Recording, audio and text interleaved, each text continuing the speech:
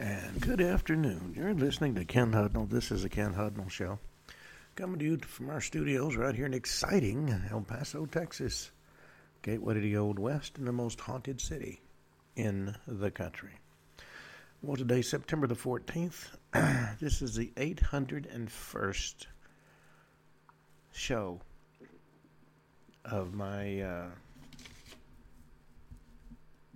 since I moved to the internet. That's with 100 shows per season. I'm starting my 9th season. I've been doing a show since the late 1980s. Started out in California. As I say, today's September the 14th, 257th day of the year, 108 days until the year's over with. Holidays and observances. Somebody asked me why I do these, because people sent me emails asking me to do them. It's National Rosa Tequila Day, Are You Okay Day, Death of Prophet Muhammad Day, honoring the teachings of the Prophet Muhammad, Gobstopper Day, National Coloring Day. You know, the largest recipient of Alzheimer's drugs in the country is a congressional pharmacy. We should also send them coloring books and crayons. National Cream-Filled Donut Day, National Eat a Hoagie Day, National Food is Medicine Day. And don't believe that really, because I tried to deduct that as a medical expense, and the IRS said no. National Live Creative Day, National Noel Day, National School Picture Day, National Sober Day, and National Virginia Day. The commemorate everything that has happened in the Commonwealth of Virginia. That's where my family started out in 1607. The family estate is still there. Alrighty. In AD 81, Domitian becomes emperor of the Roman Empire for the death of his brother Titus. 629, Emperor Heraclius enters Constantinople in triumph after his victory over the Persian Empire. 786, Night of the Three Caliphs. Harun al-Rashid becomes the Abbasid Caliph on the death of his brother al-Hadi. And the birth of Harun's son, Al-Mamun, was also on this date. 919, Battle of Eilenberg. High King Niall Giundub is killed while leading an Irish coalition against the Vikings of UMR, led by King Sithric Caich. 1180, Genpei War, Battle of Ishibashiyama in Japan. 1226, the first recorded instance of the Catholic practice of perpetual Eucharistic adoration formally begins in Avignon, France. 1402, Battle of Hamilton Hill results in English victory over Scotland. 1607, Flight of the Earls from Loughlilly, Donegal, Ireland. 1682, Bishop Gore School, one of the oldest schools in Wales, is founded. 1723, Grandmaster Antonio Manuel de Vilhena lays down the first stone of Fort Mansell in Malta. 1741, George Frederick Handel completes his oratorio Messiah. 1752, British Empire adopts the Gregorian calendar, skipping 11 days. It went from September 7th to September 14th when they made the switch. 1763, Seneca warriors defeat British forces at the Battle of Devil's Hole during Pontiac's War. 1782, American Revolutionary War. Review of the French troops under General Rochambeau by General George Washington at Verplanck Point in New York. 1791, the Papal State loses Avignon to revolutionary France. Papal States used to be a separate country. 1808, Finnish War. Russians defeat the Swedes at the Battle of Orevaius. 1812, Napoleonic Wars. The French Grand Army enters Moscow. Fire of Moscow begins as soon as Russian troops leave the city. Suspicious, don't you think? 1814, Battle of Baltimore. The poem Defense of Fort McHenry is written by Francis Scott Key on this date. Poems later used as the lyrics of the Star-Spangled Banner, which the left wants to eradicate. They just did a major sporting event where they played what was called the Black Lives Matter anthem.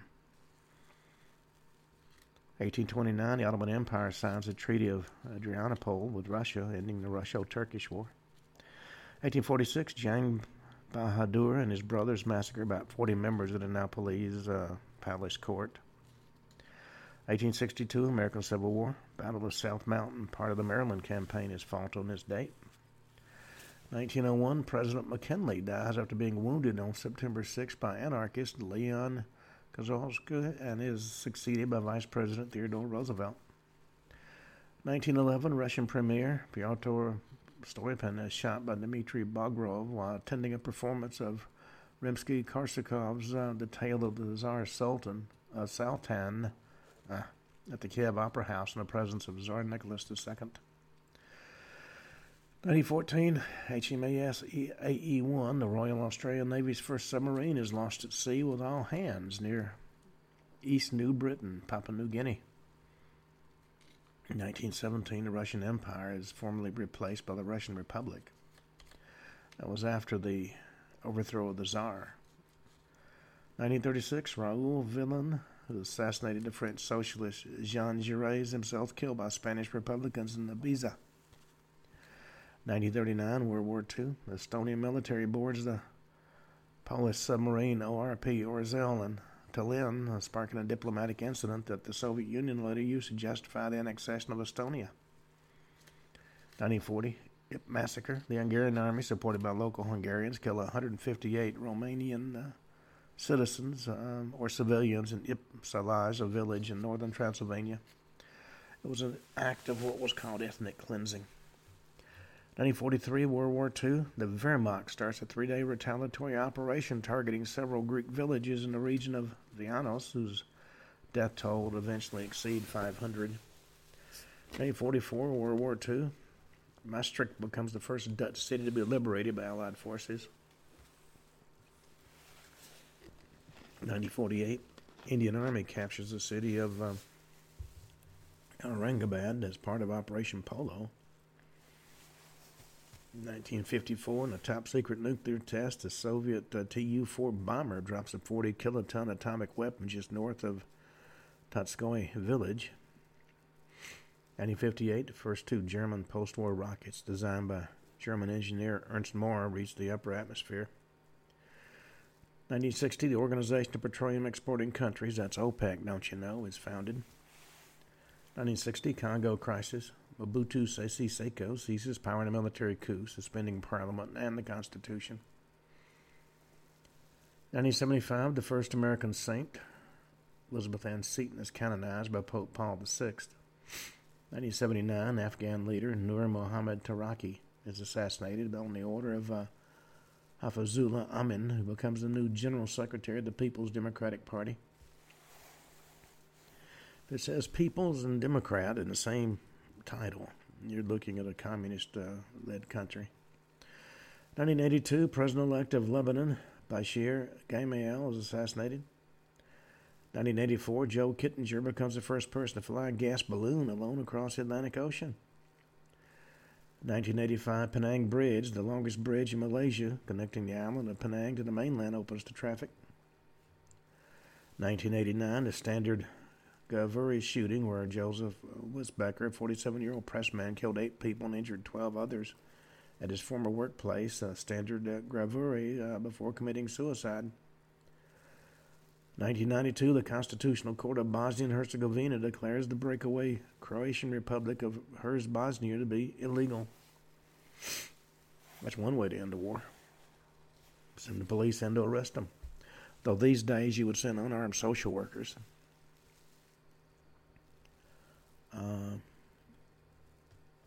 1993, Lufthansa Flight 2904, an Airbus A320 crashes into an embankment after overshooting the runway at Okechi International Airport, killing 2 people.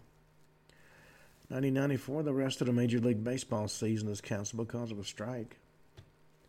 1997, 81 killed as 5 bogies of the Ahmedabad Hawa Express plunge into a river in the Bilaspur district of Madhya Pradesh, India. 1998, telecommunication companies MCI Communications and WorldCom complete their $37 billion merger to form MCI WorldCom. 1999, Kiribati, Nauru, and Tonga join the United Nations. 2000, Microsoft releases Windows Me. 2001, historic national prayer service held at Washington National Cathedral for victims of the September 11th attacks. A similar service is held in Canada on Parliament Hill, largest vigil ever held in the nation's capital. 2002, total Linhas Aéreos Flight 5561 crashes near Paranapanema, Brazil, killing both pilots. 2003, in a referendum, Estonia approves joining the European Union. 2003, Bissau Guinea President Kumba Ilala is ousted from power in a bloodless military coup led by General Verissimo Corella Sibra. 2007, financial crisis of 2007. The Northern Rock Bank experiences the first bank run in the UK in 150 years. 2008, Aeroflight Flight 821, a Boeing 737-500, crashes into a section of the Trans-Siberian Railway while on approach to Perm International Airport in Perm, Russia. Killed all 88 people on board. 2015, the first observation of gravitational waves is made, announced by the LIGO and Virgo collaborations on February 11, 2016. 2019, Yemen's Houthi rebels claim responsibility for an attack on Saudi Arabian oil facilities. And 2022, the death of Queen Elizabeth. Queen's coffin is taken from Buckingham Palace, placed on a gun carriage of the King's Troop Royal Horse Artillery, and moved in a procession to Westminster Hall for her lying in state over the next 4 days, with a queue of mourners stretching for miles along the River Thames. Well, that is, interestingly enough, the historical news. There's other news that I want to address. Our current administration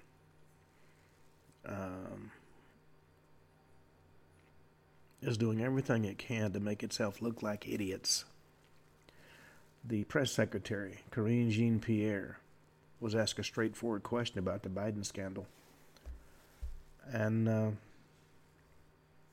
she ignored the questions. A reporter shouted out a question regarding President Biden's potential involvement in his son Hunter's foreign business deals. And she absolutely refused to answer. She repeatedly insisted the House Republicans have provided no evidence because they've started an impeachment move. But that was the same thing said about President Trump when they tried to impeach him twice. Then we got the Democratic governor of New Mexico trying to overrule the Constitution, the Second Amendment. And she can't understand why she's not being cheered.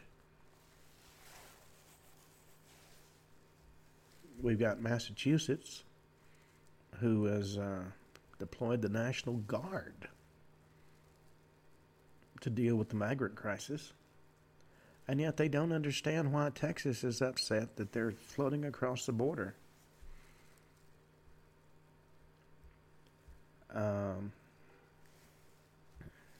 The White House sent out a letter to the media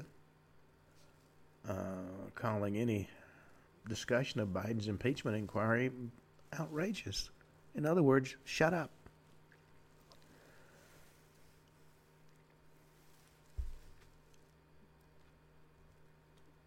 they want the media to increase their scrutiny of House Republicans. And yet, when the move was made to impeach President Trump, anything the White House said that would tend to quell investigation was treated as somehow almost treasonous.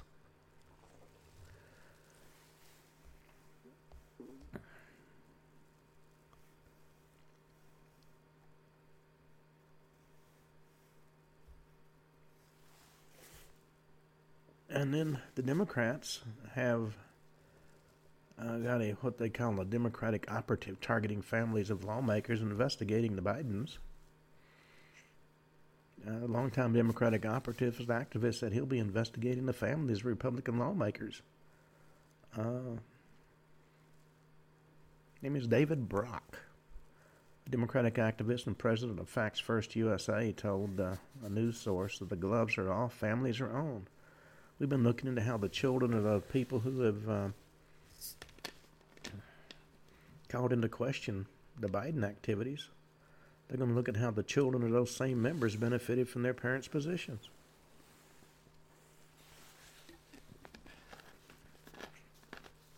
I think they would literally do anything they can to protect Biden and some of his silliness. There was a news conference, and the president was asked, point blank, about the impeachment inquiry, and he stared off into the distance and refused to answer, whispered to his wife, who was sitting beside him, she pulls his strings, don't you know? And then he got up and walked out. Refused to answer. These are the people who literally had a meltdown when they didn't get the answers they wanted from President Trump and his people.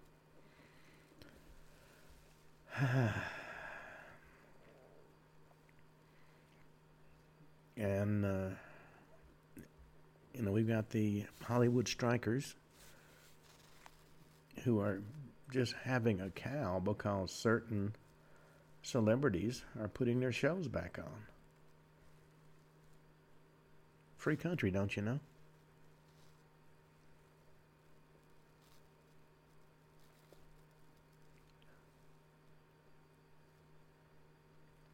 We've got school boards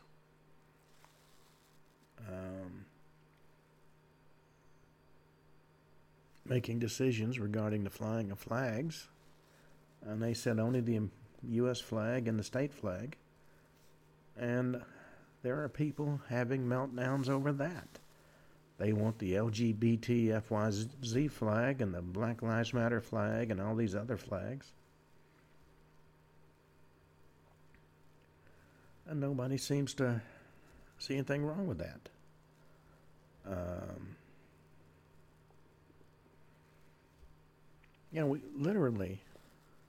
We got the inmates running the asylum.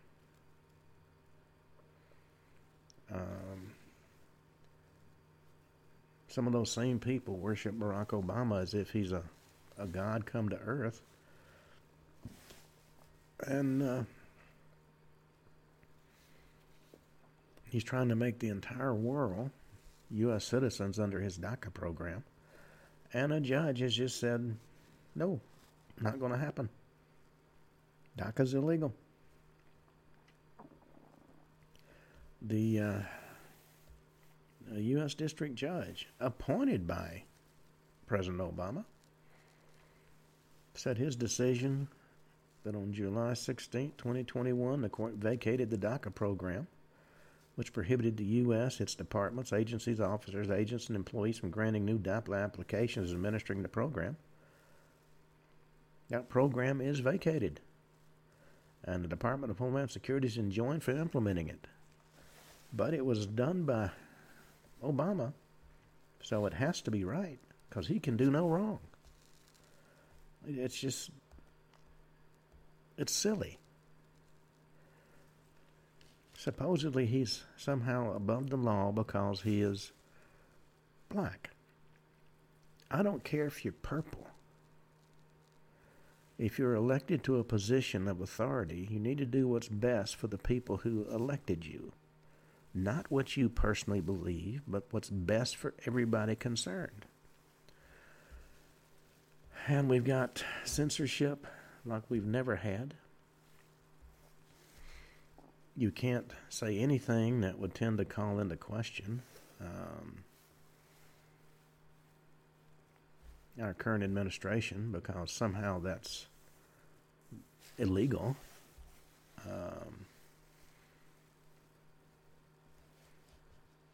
We've got the platforms on the internet coming up with new algorithms. If you don't say what they want you to say, you can be banned. I've been banned from Facebook because I wasn't liberal enough. Well,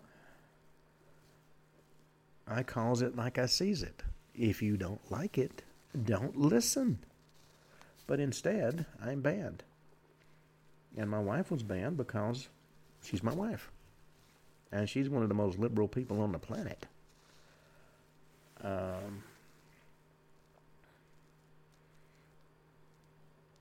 We got the UN, trying to mess in internal affairs. They've declared the U.S.-Mexico border the world's deadliest land migration route. If it's illegal to come here without following the rules, then you've assumed the risk. In regard to the new election coming up, it was just discovered in the last few days that all the electronic voting machines, in the agreement that put them into operation, the elections can be overturned by election officials. What happened to the will of the people?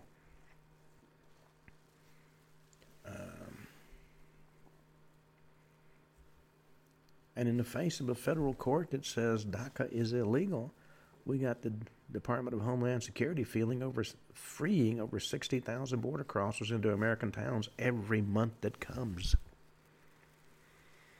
If you want to be above the law, be from another country. Or under the Trump administration, it was America first. Under the Biden administration, it's America last. And I don't, I've always been, except when I wanted to vote for Kinky Friedman, a supporter of the Democratic Party. But not anymore, because the Democratic Party doesn't support me. I'm a disabled veteran. We don't count. We've got people who live along the border having their property overrun by undocumented immigrants, and that's okay. Somehow their rights are more important than the rights of an American citizen. And the number of migrants is increasing. There are entire sections of Mexico that have very few people in them because they've all tried to come here.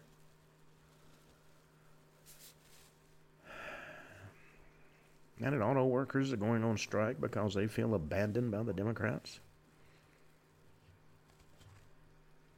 We've got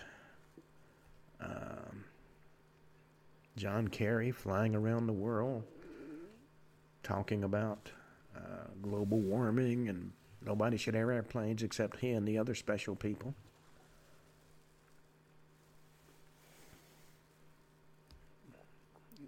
We just got some absolutely insane people. And the government goes of its way to cover up a lot of the excesses. Buttigieg, who spends most of his time off the ground in an airplane, that's being covered up. Because it's not official business. Quite often it's he, his husband, and his kid.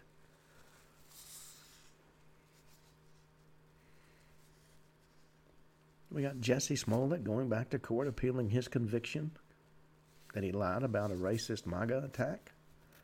That's a make America great again. He thought if he did this, apparently his career would go up. It didn't. Now he's unhappy. We've got Democratic candidates putting out sex tapes, and that's okay. We got Newsom, who thinks he's a king. It's just unbelievable. And the thing that offends me the most is the efforts of the powers that be to try to cover all this up. That is not what this country is about.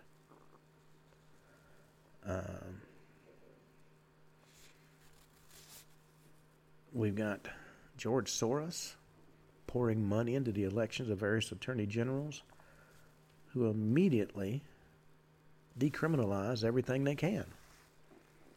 I don't understand. If you commit a crime, be prepared to pay the time, but not today.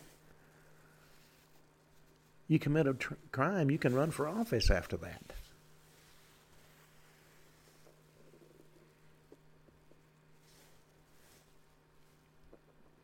And then we got Washington, D.C. Attorney General Brian Schwab bypassing the district's crime rate to spend office resources on investigating the Federalist Society Leonard Leo. He was influential in the nomination of all of former President Trump's Supreme Court justices.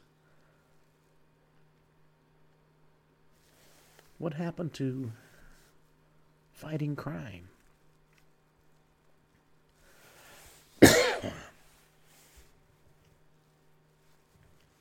It's just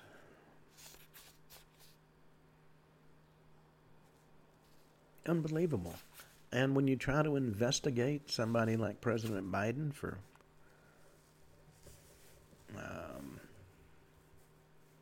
improper conduct, the same things that they wanted to hang President Trump for, they're celebrating with President Biden.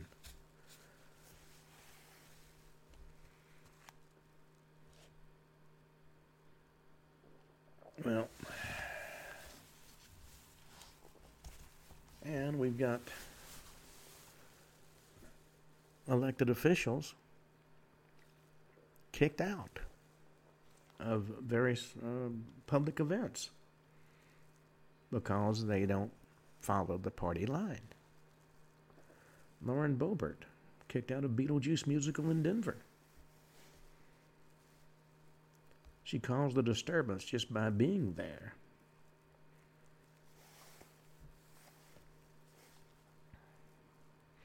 You got Joy Behar and her View compatriots complaining that the MAGA Republicans are in sync with the most evil person in the world. Who is she to decide and use her platform to put out information that would get anybody else prosecuted for slander?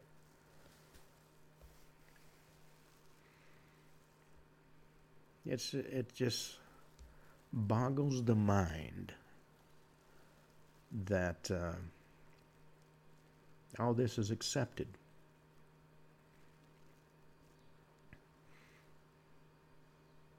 I mean, even something as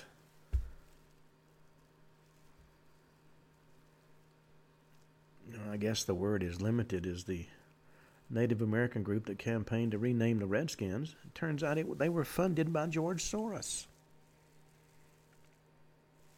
What right does Soros have to get involved in the politics of this country, other than the fact that he's a billionaire and he has money to throw around?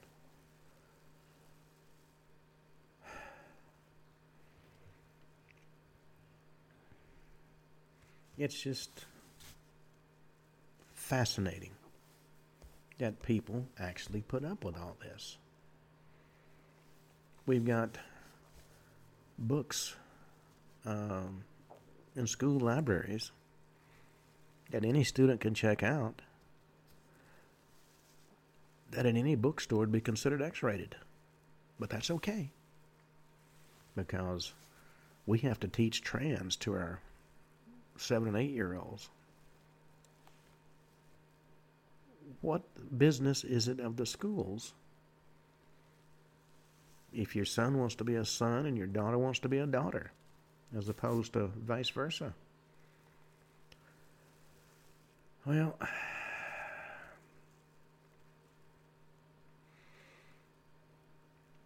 it's just fascinating. Well, I've had my few minutes of rant. We're going to go back and talk about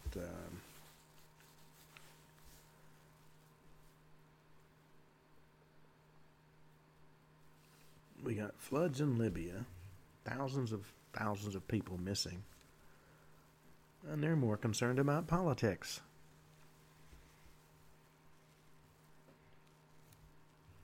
And anybody associated with President Trump is being indicted by Jack Smith. And quite often they're not federal crimes, and he's a federal special prosecutor using federal funds.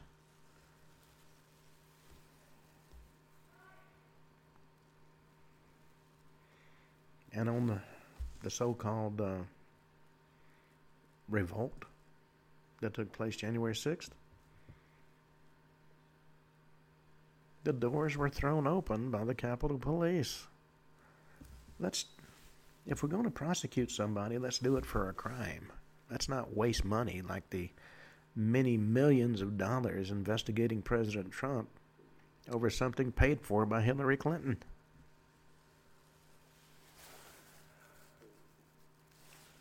Now,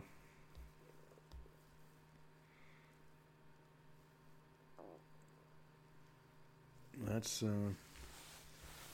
go talk about more historical unsolved mysteries.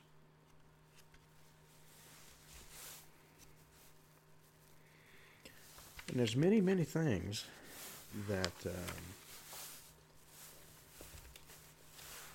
we don't have the answers to. And instead of doing something constructive, we're off tilting at windmills. They make Don Quixote look like Einstein. Well, one of the things that has been a major mystery throughout history has been the lost city of Atlantis. It's one of the most enduring mysteries of human civilization. A fabled place of legend and wonder that captivated the imagination of many, many people for centuries. But the question is, did it ever exist? Plato in 360 BC claimed the lost civilization of Atlantis had existed for 9,000 years before his own era, a distant, mysterious time shrouded in myth and legend. According to Plato's dialogues, Timaeus and Critias, Atlantis was an incredibly advanced and beautiful city. Layout was concentric with alternating rings of water and land. Blue water surrounded the city along with intricate and ornate architecture, towering temples, majestic statues. The city of Atlantis supposedly even boasted the ability to harness the power of the sun using crystals. We do the same thing today. It's called solar power. The inhabitants were described as technologically advanced, had a great naval power. The city was said to be a utopia, or at least it came to be seen as one, thanks to Ignatius Donnelly, a former U.S. congressman who, rather than spend his time in Congress, at least he did something constructive. He went to the Library of Congress and, using information he found there, published a book in 1882 called Atlantis, the Antediluvian World, leading into the view of Atlantis as a paradise. If a lot of our current elected officials would do something constructive rather than sit there and pontificate, it'd be a whole lot better. The mythology describes the inhabitants of Atlantis as being demigods, half human and half god, because Poseidon fell in love with a human named Cleito, made the sanctuary for her, and had demigod children. God supposedly started intermingling with humans, and according to legend, demigods inhabiting Atlantis became greedy and unruly. As a result, the gods overseeing Atlantis punished them with earthquakes, fires, and floods that caused the island to sink. Supposedly in a single day and a single night, the island of Atlantis vanished into the depths of the sea. Whether it's myth or reality, the location of Atlantis remains a mystery, and there's no real consensus among scholars and researchers even regarding the probable hypothetical location. Now, the Atlantic Ocean is considered a likely spot where the lost city of Atlantis could reside. Athanasius Kircher, a notable German Jesuit scholar and highly respected figure of his era, placed Atlantis in the center of the Atlantic Ocean on an incredibly detailed map created in the 1660s. One of the oldest maps with Atlantis' supposed location marked on it. Other theories suggested it might have been located in the Mediterranean near the Azores Islands or Spain. Others proposed that it may have been situated in the Caribbean. Some have even speculated Atlantis could have been located in Antarctica. Plato depicted Atlantis in his literary works as an island exceeding the size of Libya and Asia combined, situated in the Atlantic beyond the Pillars of Hercules. That's a site which is widely believed to be the Strait of Gibraltar. An island of that size should have left some indication of its existence, but if you follow Plato's vague clues, you'll come up empty-handed. Pick a spot on the map, and somebody said Atlantis was in that location, according to New York State Museum history curator Charles Orser. Despite numerous efforts to locate this lost city, no definitive evidence has ever been found to support any of these theories. And there have been no other mentions of Atlantis in any of the known historical texts prior to Plato. There's been a lot of debate as to whether Atlantis was a real island at all, or simply just a figment of a fertile imagination. Now, there are plenty of true believers out there. Most scientists and interested parties don't consider it to have ever really existed. When you sit in your ivory tower and pontificate on your belief of how the world is supposed to work, it's easy to just discount something. According to Discover magazine, the consensus seems to be Plato's Atlantis story wasn't a typical work of historical fiction, but an intricate allegory that aimed to express his philosophical beliefs about the innate harm of aggressive imperialism. Now, there are many who have tried to equate this aggressive imperialism with policies of the United States, but you're going to find that in almost every country. According to the narrative, the mythical city served as a foil for an idealized version of Athens that existed centuries before Plato's time. By contrasting the two societies, Plato painted a vivid picture of the potential consequences of political corruption and unchecked power. To Plato, Atlantis was more than just a cautionary tale. It was a metaphorical representation of his deeply held beliefs about society and government. And by using this lost civilization as a literary device, Plato was able to convey his warnings of these dangers and the importance of leading with wisdom and virtue. He's dealing with a number of issues and themes that ran throughout his work, according to James Romm, a professor of classics at Bard College. Now, it's been my experience over many, many years that if you want to get something totally convoluted and screwed up, listen to professors, because they all have their idealistic view of how the world's supposed to be, and if somebody just put them in charge, they'd fix all the problems overnight. Even Aristotle, highly respected philosopher and student of Plato, was not among its believers. He dismissed the story of Atlantis as a pure fantasy, citing the fantastical details presented in Plato's dialogues as evidence of its fictional nature. Well, while the legend of Atlantis may be a compelling story, it's also not supported by the geological realities of the Earth's crust. That's according to archaeology professor Ken Hudnall in his book called Encyclopedia of Dubious Archaeology. Theory of plate tectonics, which explains how the Earth's continents move over time, demonstrates that the existence of Atlantis was impossible. I've also read a very detailed study that showed that the bumblebee can't fly. Of course, anybody who's ever wandered around a garden that had flowers in it knows that nobody told the bumblebee. As the continents drifted apart, the ocean floor spread, not contracted, leaving no space for an entire island to sink beneath the waves. While the Earth's crust is in a constant state of flux, with new landforms emerging and old ones disappearing over time, the movement of the continents is gradual and slow. The idea that a large landmass like Atlantis could sink in a single catastrophic event is unsupported by any evidence, even if it's supposedly the result of a brutal punishment sent by displeased gods. Now, there was a work called Atlantis, the Lost Empire, a Disney animated classic, and took us on an exciting adventure as we followed a young linguist and cartographer named Milo Thatch, who dreams of following in his grandfather's footsteps and discovering the legendary lost city of Atlantis. And he's given the opportunity of a lifetime when he's recruited by eccentric millionaire Preston Whitmore to join a team of experts on an expedition to find Atlantis in a high-tech submarine. That team includes a tough female mechanic, a wacky demolitions expert, a young doctor, and a seasoned explorer named Commander Rourke, who, along the way, they face a lot of challenges, including dangerous sea creatures, treacherous terrain, and fierce enemies, but they still manage to find the city against all odds.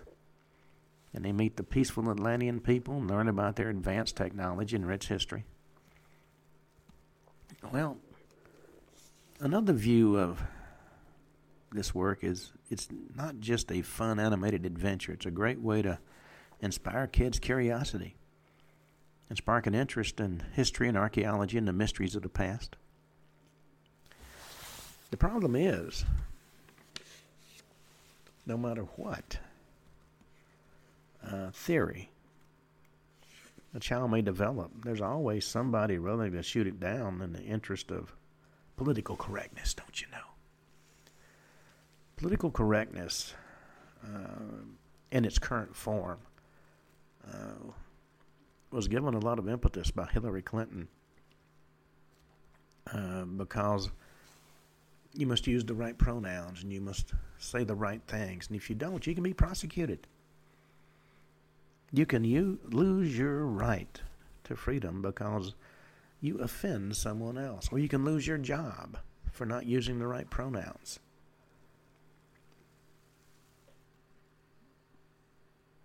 There are those that say they have a right to be whatever they want to be. And they do. I don't question that. But you don't have the right to enforce on me your beliefs. I have the right to my beliefs. Unless you're somehow better than I am because you're a transgender or believe that you are a... There was one gentleman I heard arguing on television. He said it was in regard to the male who identified as a female, so he entered women's swimming. And someone else said, well, if you believe that you are a female, I believe I'm a jack-o'-lantern. And you don't have the right to say I'm not. And that approach is true. If I grant you the right to be whatever you want to be, you have to let me be what I want to be. And unfortunately, so many people have a problem with that. Well, we're going to turn from that to cryptic codes from history. You know, the past is desperate to speak to us. There's no question about that. We just don't know what it's saying. You know, history holds a lot of secrets that remain frustratingly under lock and key. Many have tried and failed to decipher these messages from long ago civilizations. The cryptic messages left behind by our ancestors who walked our same grounds hundreds and thousands of years ago. You know, some of the messages are huge, like the prehistoric Paracas candelabra geoglyphs carved into the Peruvian desert. Or the Nazca lines you can see covering over 200 square miles that can only be fully appreciated from the air. Now, why do something that can only be seen if you have technology in order to fly? Then other codes are relatively small, individual monuments, inscriptions, and manuscripts containing sadly indecipherable writings and symbols such as the Sehuit monolith of the Voynich manuscript, or Easter Island's forgotten language, Rongorongo, which remains largely undeciphered, Göbekli Tepe, the world's first temple, according to Smithsonian Magazine, was erected long before prehistoric people supposedly had the use of metal tools. So how it was done may be contained within codes on its walls, but there's nobody left alive to interpret it. We've got many mysteries we should be looking at as opposed to, well, I identify as a turnip.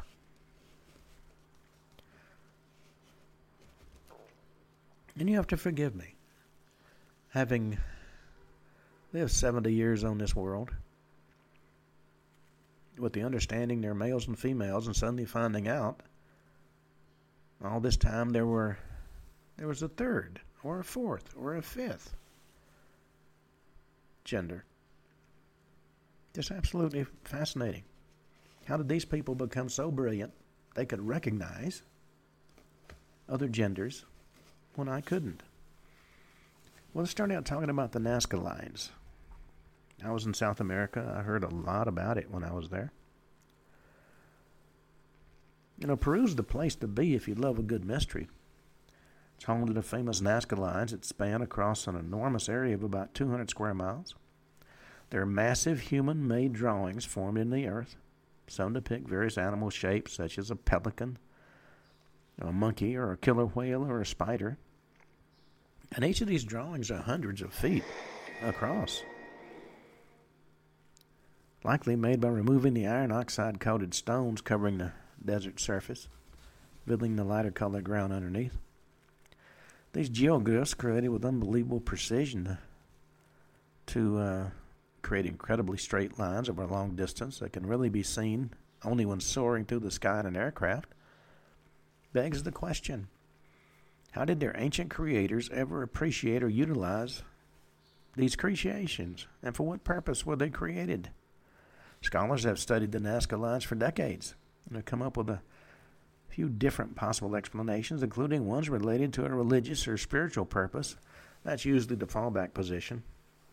If you can't come up with any other idea, well, it was done for a religious purpose. And we don't have the right to question the religious beliefs of whoever.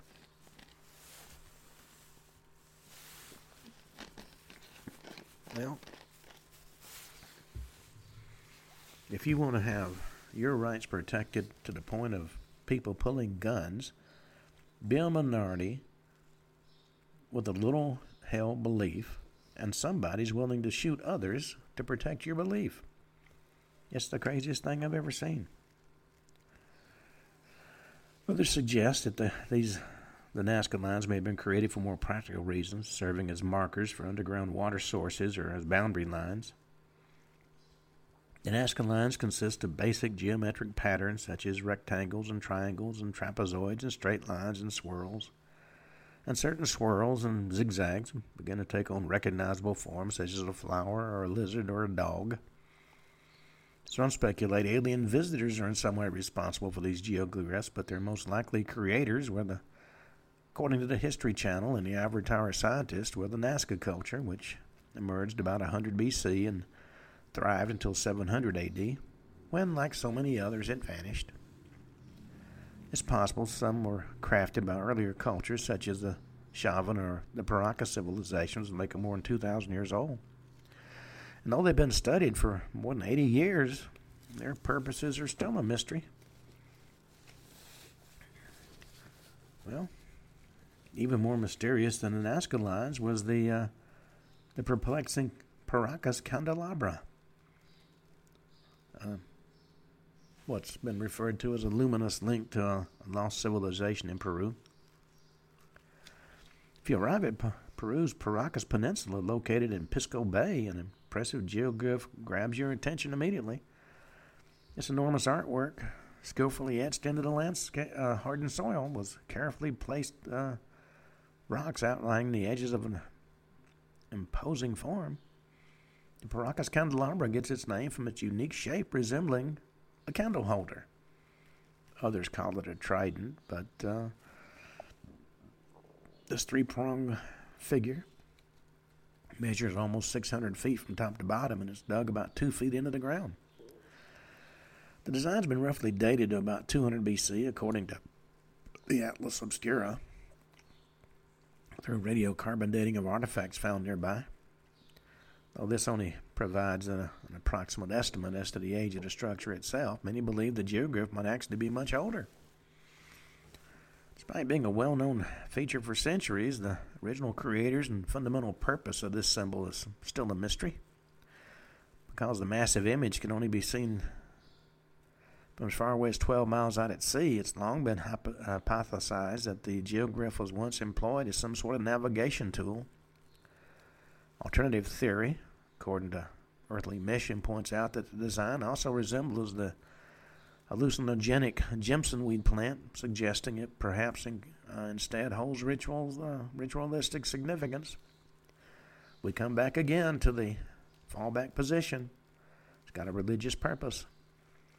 Research continues today, but the true purpose and meaning behind this ancient depiction could ultimately be beyond the grasp of modern understanding, because nobody knows anything at all, really, about the Paracas civilization. Well, let's talk about Bolivia's Sajama lines. They're ancient crisscrossing lines in the Andes. Crossing across western Bolivia's highland plains is a complex network of crisscrossing straight paths known as the Sajama lines. Researchers discovered thousands of them spanning about 8,696 square miles. According to the publication Historical Mysgteries, these enigmatic lines across the Altiplano could date back 3,000 years, but remain unknown to the modern world until the beginning of the 20th century. Of course, this does make some of us wonder what else may lie beneath our feet, waiting to be discovered.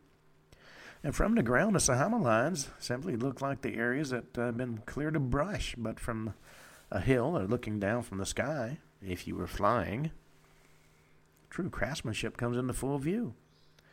These long lines are created through the art of scraping away the oxidized rock and soil on the altiplano surface, unveiling the lighter substances beneath. They don't reveal any great mystery, simply long, straight lines created with almost compulsive precision, which must have been particularly difficult across the area's irregular topography and natural obstacles. So the question becomes, who actually made these lines and why did they do it? Well, nobody knows, which is part of what makes them so fascinating. It likely took several generations to complete this marvel. The Tiwanaku culture, who flourished in the vicinity of Lake Titicaca from 300 to 1000 AD, have been proposed by numerous researchers as possible creators of these lines. The lines, particularly those stretching out from a central point, are more than just an intriguing enigma. They might hold the key to understanding ancient civilizations. Some researchers believe that these radial centers could have been important cultural sites for the Tiwanaku people, serving as shrines and burial towers and even towns, according to an online publication, Amusing Planet. Theory suggests that these lines could have been used by indigenous people to navigate their way across large areas during sacred pilgrimages, but the exact truth is not known. But there's plenty of ivory tower scientists ready to pontificate. Well, on that note, we come to the end of today's show. We'll be back tomorrow and talk again about the strange and the unusual. And maybe I'll rant again. Till then, this is Ken Hudnall for the Ken Hudnall Show saying have a truly great evening.